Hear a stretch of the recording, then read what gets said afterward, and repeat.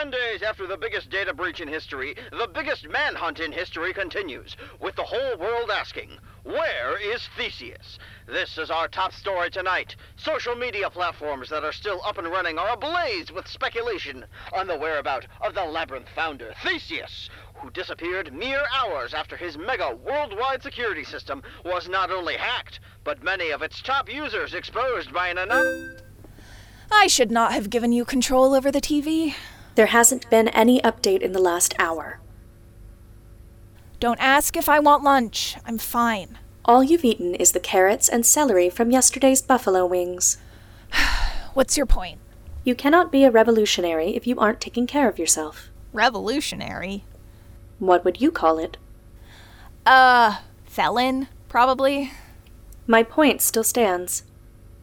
Hey, Ariadne. Yes? Has this helped anyone yet?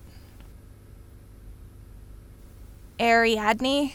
These things take time. People don't have time. After all the damage Labyrinth has done and... These things take time. Put the news back on, please. Has been taken into custody in Argentina following the breach, which exposed a list of overseas factories using illegal practices counter to the company's claim to be the most humane beauty product manufacturer on Earth.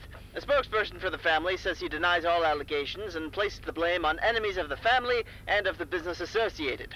More on this story as it develops. Well, that's something.